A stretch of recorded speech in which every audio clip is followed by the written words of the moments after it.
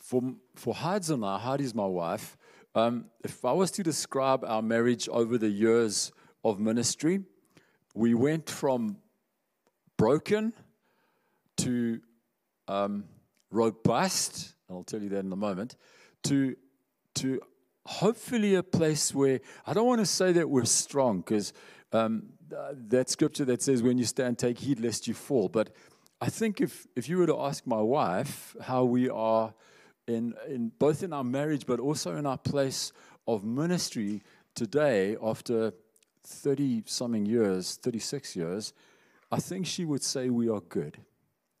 And by good, I think she would mean that we are strong in the Lord and happy.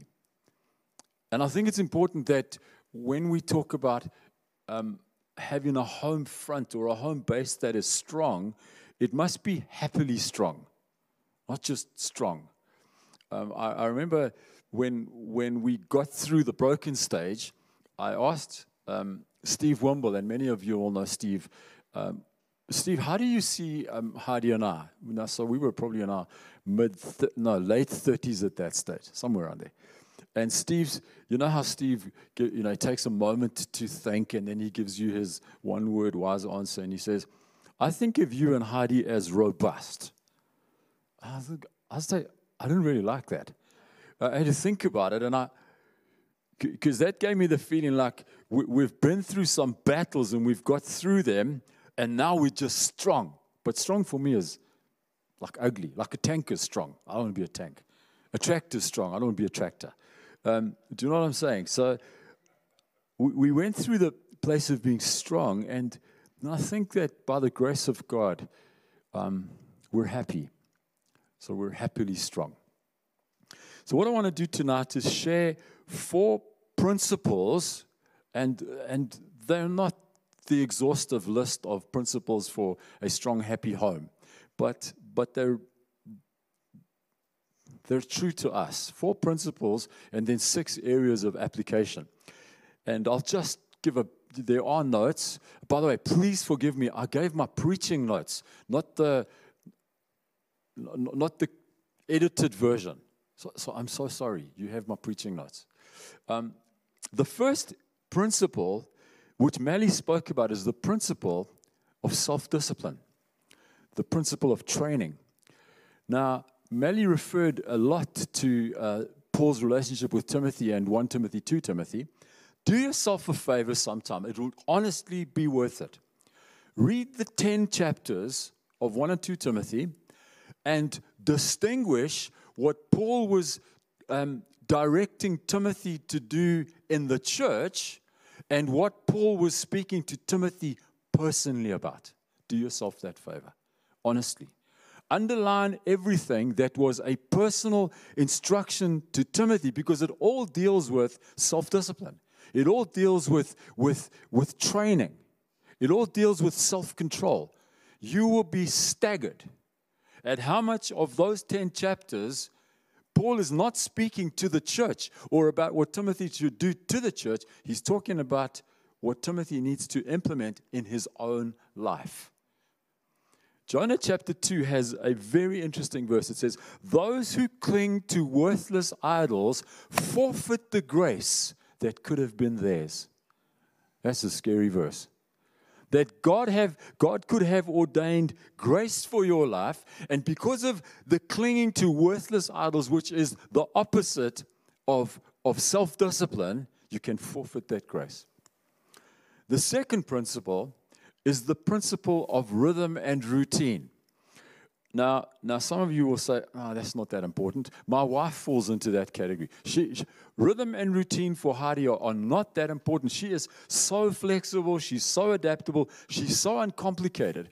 But for many of us, rhythm and routine are really important. They take away a lot of the guesswork of ministry. They remove a lot of the uncertainty of ministry. See, before I was involved in the building of church, I was building houses. And for those of you that are involved in building, there is so much routine. site. You get on site at a certain time. You finish work at a certain time. There is a way that you build. You start with a foundation, then you put the slab, then you build the walls, then you put the roof on. You can't put the roof on first. There is a rhythm and a routine to building. And for me personally, it's been a very helpful principle to find my rhythm and routine. Let me say one thing about that. Your rhythm or your routine is something that needs constant readjusting as the shape and the space of your life changes. And so when Hards and I planted a church, as Andili said, I was 27, our children were small, the rhythm of life was affected by small kids and having to be a part-time church planter. But then we went full-time and the kids got older, and so the rhythm changed again. And you have to constantly readjust what that rhythm looks like. And by the way, it's never ideal. You see, you don't live in a perfect world, and you don't live by yourself. So if my rhythm is just me, well, it would look like this. I'd get up at 5:30. I'd prep and study till 8 o'clock because my brain's freshest in the morning. Then from 8 to 9, I'd do admin. From 9 to 2, I'd meet with people. From 2 to 3:30, I'd gym because that's like when my dead time. Can't do anything. Then from 3:30 to about 5:30, it's funny, I get a second wind. I get another surge. So I try and pray again in the afternoon and study again in the afternoon. Then we have people around from, say, 6 to, ideal world. 6 to 8 o'clock, they would leave at 8 o'clock. All our meetings would end at 8 o'clock so that I could have 1 hour of just calming down, then a bath, and I'd be in bed by 9:30. That's my ideal rhythm. Man, I'd flourish with that. But it just doesn't happen. So find your rhythm. Principle number 3 is sustainability. Say one thing about that. Don't raise your bar so high for yourself that you end up of these areas of discipline that you've said, I need discipline there, I need discipline there, I need discipline there, I need a rhythm there. Don't raise the bar so high that you get it right in one area and completely discard it in all the others.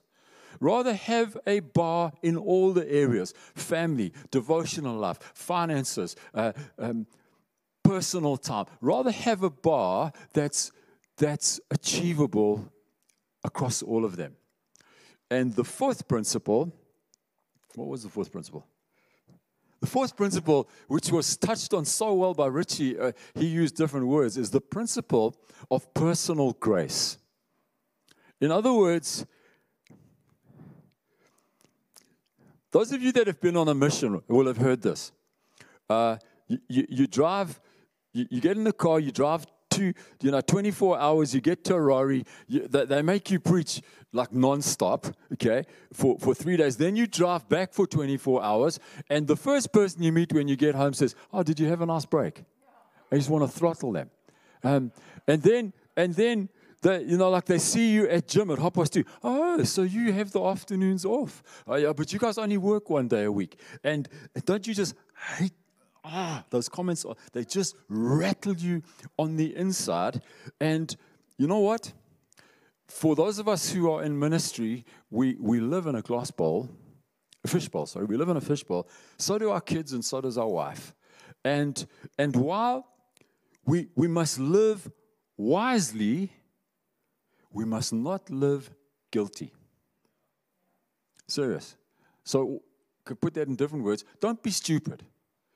Don't do things that just give people the opportunity to criticize and point fingers at you. Okay? But understand this, that people will always do that. And so give yourself some grace. Seriously, give yourself some grace. And understand that, I am going to go to gym at 2:30 to 4 o'clock because it's dead time for my brain, first of all. And secondly, I do something with people every single night. But people don't know that. So just give yourself some grace with ministry. I wish I was like Richie and could just not take myself so seriously, but I just do. So I just have to give myself grace. So I hope those 4 principles help you, and there are many, many more. Now I'd like to just mention 6 areas to apply those principles, and there are many other areas, and it's pretty clear in my notes because those are the preaching notes, as I said. But I'm just going to possibly pick one thing out of each of those 6. And so the first area to apply this discipline, this rhythm and routine is your personal devotional life. And Mally has said a lot about that, and Richie spoke about it in his first point, and I'm sure Grant is going to touch on it, the importance of discipline and rhythm and routine in our devotional life. But let me just make one comment. 2 Corinthians chapter 9, there's this little phrase about God supplying seed to the sower and bread to the eater. And in 2 Corinthians chapter 9, the context is finance. However, that scripture comes from Isaiah chapter 54, and the context of Isaiah 54 is not finance, but it's about seeking God's word. And so if you read Isaiah 54, it says, "Seek the Lord while he may be found." A few verses later it says, "For my ways are not your ways, and my thoughts are not your thoughts." He says, "For as the rain and snow come down from heaven, and do not return without first watering the earth, so that it may bud and flourish, providing seed for the sower and bread for the eater." Beautiful scripture, isn't it? It's about the word. Your devotional life as a leader, as a church planter, is primarily twofold. It's a devotional life that is personal, and it's a devotional life that is about your leadership role. In other words, your approach to God's word, to waiting on him, and to prayer is at times seed for the sower, and at times it's food for the eater, bread for the eater. And you need to distinguish between the two. And we need to incorporate both in our lives. You see, you can't just have a devotional life that is bread for the eater, all about you. If you do that, you will preach wonderful, hearty, warm, emotional messages that people love, but they have no vision and no direction. You're basically giving them what God gave you to eat. But if you just focus, which I think tends to happen, if you just focus on the second part where our whole devotional life is about preparing messages, about seed for the sower, what you'll end up doing is you'll end up bringing wonderful revelation and direction and vision, but it will lack grace, and it will lack life, and it will lack love. So a comment just about the first area then of area is the area of devotional life. Point number 2, or the second area of application, and you might think this is strange, but honestly I think it's a lifesaver, is discipline and rhythm in the area of health and hobbies. You heard Mally speak about his ministry taking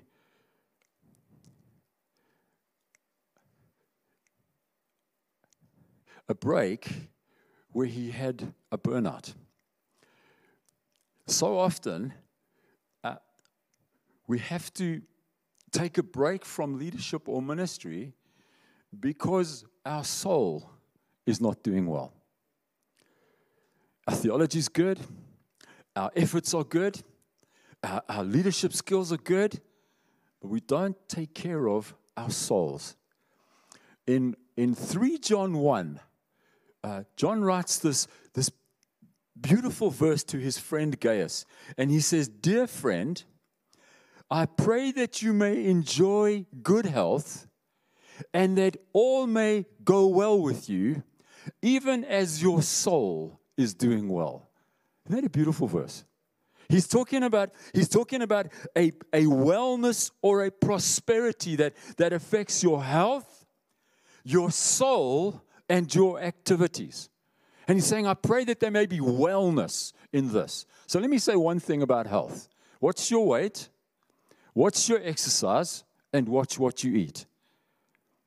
It's really important. And I look at some of you guys are quite young, and you think, no, that's years to... No, friends. Your health is so important. Your physical health.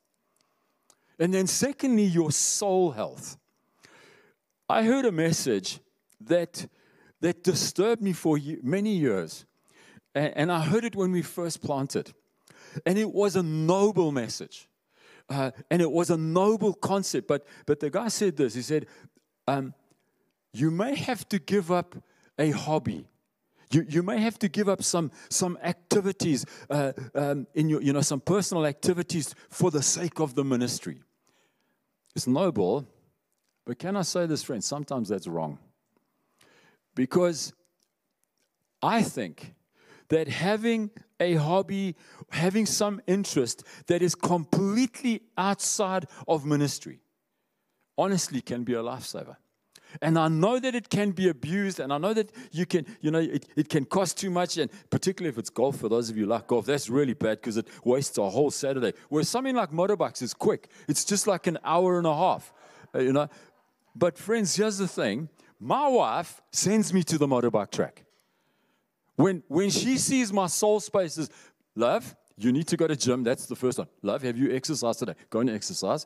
And then if that's not working, love, please go ride your motorbike. She tells me to, because that hobby is one of the things that, I don't know, it recharges my soul battery.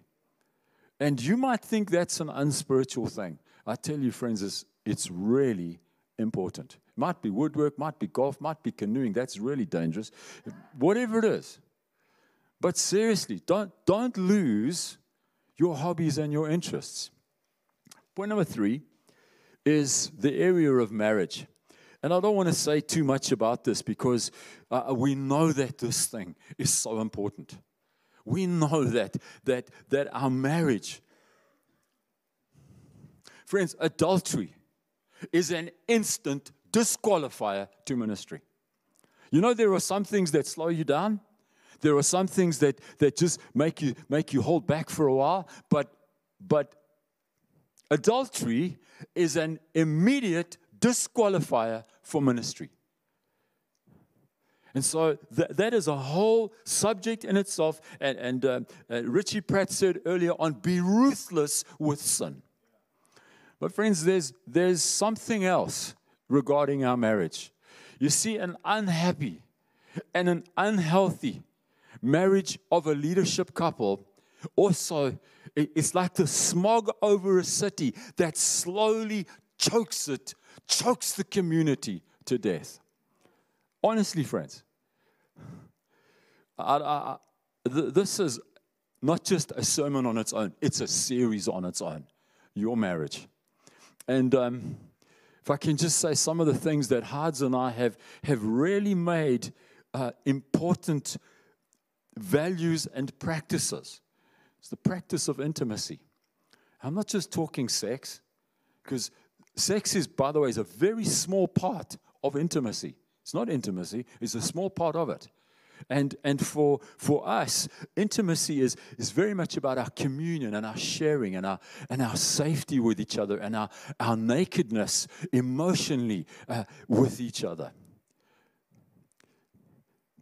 I got home this afternoon, and I was meant to be prepping for now. But I walked into the house, and Heidi had been dreaming about changing the kitchen. She normally dreams about stuff like that. Most guys, they think they're pretty good at DIY when they can hang a picture. No. Heidi, my wife's DIY is, love, can you knock down this wall, and can you build something up? Not can you hang a picture. That's like, no. So I get home this afternoon, and I can see that she's got the paper out. She's redrawn the kitchen. So, guys, I'm not talking about move a cupboard. I'm talking about knock walls down, okay? And everything inside me wants to love. But you know what? I had to hear her dream. I had to hear what was important for her. And I honestly don't think that 7 minutes of listening would have made any difference to tonight. But intimacy is really... it's about hearing and hearing what's important to her and hearing dreams. And when that thing stops, that's a serious indicator. Another practice that Hards have and I have, which is really important, is our weekly planning and our daily check-in. And so every morning, Hards and I, somewhere in the morning, around about 7 o'clock, we'll just take our diaries out and go through the day. You think that's pretty mundane? Do you know that it saves our marriage? It saves a lot of arguments. Saves a lot of, I forgot to tell her, which is the normal thing. Okay. Our weekly planning we plan to about 10 days in advance of who we're having, who we're seeing, what's going on, who we need to see. And it's lifesaver stuff for us. The next point where we exercise discipline and routine is with our children. And you just have to look at the example of Eli, the example of David, the example of Solomon, and you realize how important it is for our children in ministry. I'd like to leave you with 2 questions. What do you do for your children that church is happy for them? And what do you do as church planters and leaders, particularly for the church, that they're happy with your children? You get those 2 questions? What do I do to my children, that they have a happy appreciation of church? And then secondly, what do I need to do with my kids so that the church is happy with them? Because honestly, some of the couples I've seen just put leadership on hold for 20 years until your kids are grown up because they are such brats. You're never going to, just wait until they're grown up and left home. Point number 5, I'll just leave that one for you to think about. Because you touch somebody's kids, you really touch them. But you need to think that thing through very, very carefully. Point number 5 is your space. Now, your space would be your home, your house, your garden, your study. For me, my garage. That's the space. Is that area calming? Is it clean? Is it neat? Is it inviting? Or is it just a mess that some of you smiling? Okay. A huge part of your leadership, of your ministry, is going to be having people in your home. That's a huge part of it. You're going to have people in your home all the time. Whether you want to or not, you're going to have people. And by the way, your home is such a vital tool in your ministry toolbox. But ask yourself this question. Going to have tons of people through my home. Is my wife going to cope? Is she going to cope financially? Do I keep her on that budget and just keep on inviting people through and expect her to somehow miraculously find the budget? Is she going to cope financially? Is she going to cope practically? It's fine for me to invite 20 people over and then I just disappear and go to sleep and she has to clean up. Practically? What about the children? How's she going to cope with all of this and the children? You need to think these things through. Last point, I want to say this. I think it's one that we neglect so much is friendships. You can be a shepherd, an isolated shepherd with tons of sheep all around you, never alone, but very lonely. Invest in your friendships. And as time goes by, the means of banking, if I can use that, the means of banking with friendships will change. But don't ever stop the investment. You've got some good friendships that God has given you, good people around you. Don't lose those. Don't wake up 15 years down the track and realize you haven't spoken to your friend, you haven't seen them. And that friendship is just got very thin. Anyway, guys, I've shot through a lot of different things. I hope it's helpful. I hope, if anything, it's just spurred you and sparked you to think of how you can create a home, particularly for your wife and your children, that is strong, but also very happy.